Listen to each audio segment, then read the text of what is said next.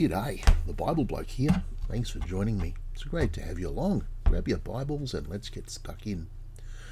The intro to the New King James Version of the Bible, the modern hyped up version, tells us that the Gospel of Matthew is a gospel written by a Jew to Jews about a Jew. Okay, good on you. What possible interest does that have for me? I'm not a Jew. I'm one of those Gentile bods that loomed a bit larger in the distance than the Pharisees and Sadducees would have liked.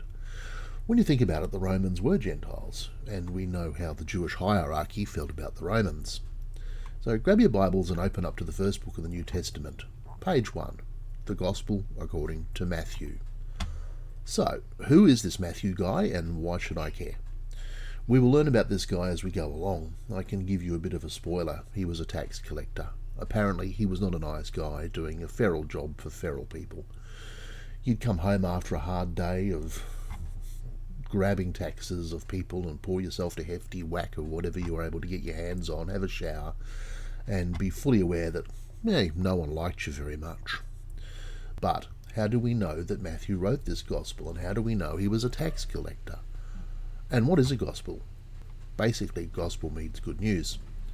And it's the good news about Jesus, who has come to do the amazing stuff that brings forgiveness and allows us to call God, Abba, Father, and enter the gates of heaven for all eternity as much-loved sons and daughters, vouched for and washed clean by the blood Jesus shed when he died on the cross and paid the massive big fine for us so that we aren't condemned, even though we didn't and still don't and never will deserve what Jesus did for us.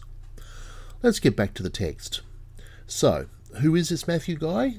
We have to read the gospel a bit, and it becomes clear as we go along that this fella is a Jew. Yeah, we've been told that. He's familiar with the Old Testament. Yes, he's read it, and more than once. He has a grip on the prophecies and the prophets. He sees that Jesus is one amazing dude, in that Jesus ticks a lot of the prophecies off the list just by being who he is, being born when he was born and doing and saying the things that he did. This Matthew guy is someone who recognizes that Jesus is fulfilling the messianic prophecies. The Messiah is the great saviour the Jews have been waiting for. They want someone to turn up and massively shift the Romans off their perch and give the Jewish people the complete freedom that has been promised to them since way back when. They are looking to fully possess the promised land, and it's only God who is going to do that for them. Now, nowhere in the Gospel does the writer actually identify himself, not like the Apostle Paul, who is super keen for us to know who wrote what we were reading. Now, Paul has his reasons for doing this, and I'm sure we'll get into that later on as we progress through the New Testament. After all, Paul is a big dude when it comes to New Testament writers. He's up there with Luke for pure word count. Speaking of Luke, he tells the story of Jesus in terms of what happens with the Gentiles. It's a different perspective. This, is different from Matthew, who focused on the Jews in Galilee. I guess it makes sense to see that Matthew, whoever Matthew is Jewish and concerned more with Jewish stuff than with Gentile stuff. Matthew is mentioned in the writings of this guy named Irenaeus in his treatise against heresies, written somewhere between 175 and 185 AD. Matthew is also issued a written gospel among the Hebrews in their dialect, Irenaeus tells us. Thanks for that, that's most helpful. Hey, you got to work with what you have, and we're doing well with the number of quality of ancient documents we have. Jump forward a bit to our mate Origen, or Origen, depending on how you want to say it.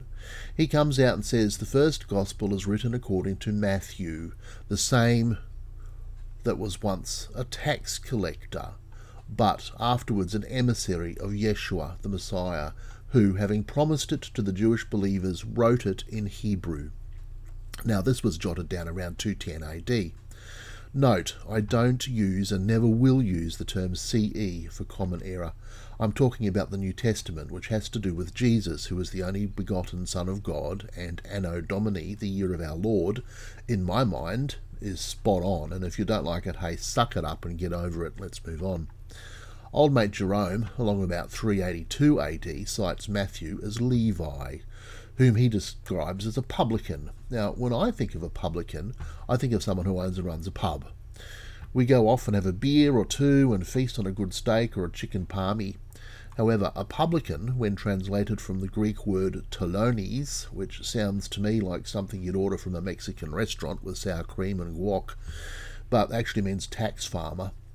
Now we're getting somewhere. So a publican had the job of gathering the taxes, farming the people, filling the Roman coffers. When we look at the Roman world, we find out the publicans collected a bit extra, or maybe even a whole lot extra, to bolster their already over-fat paychecks.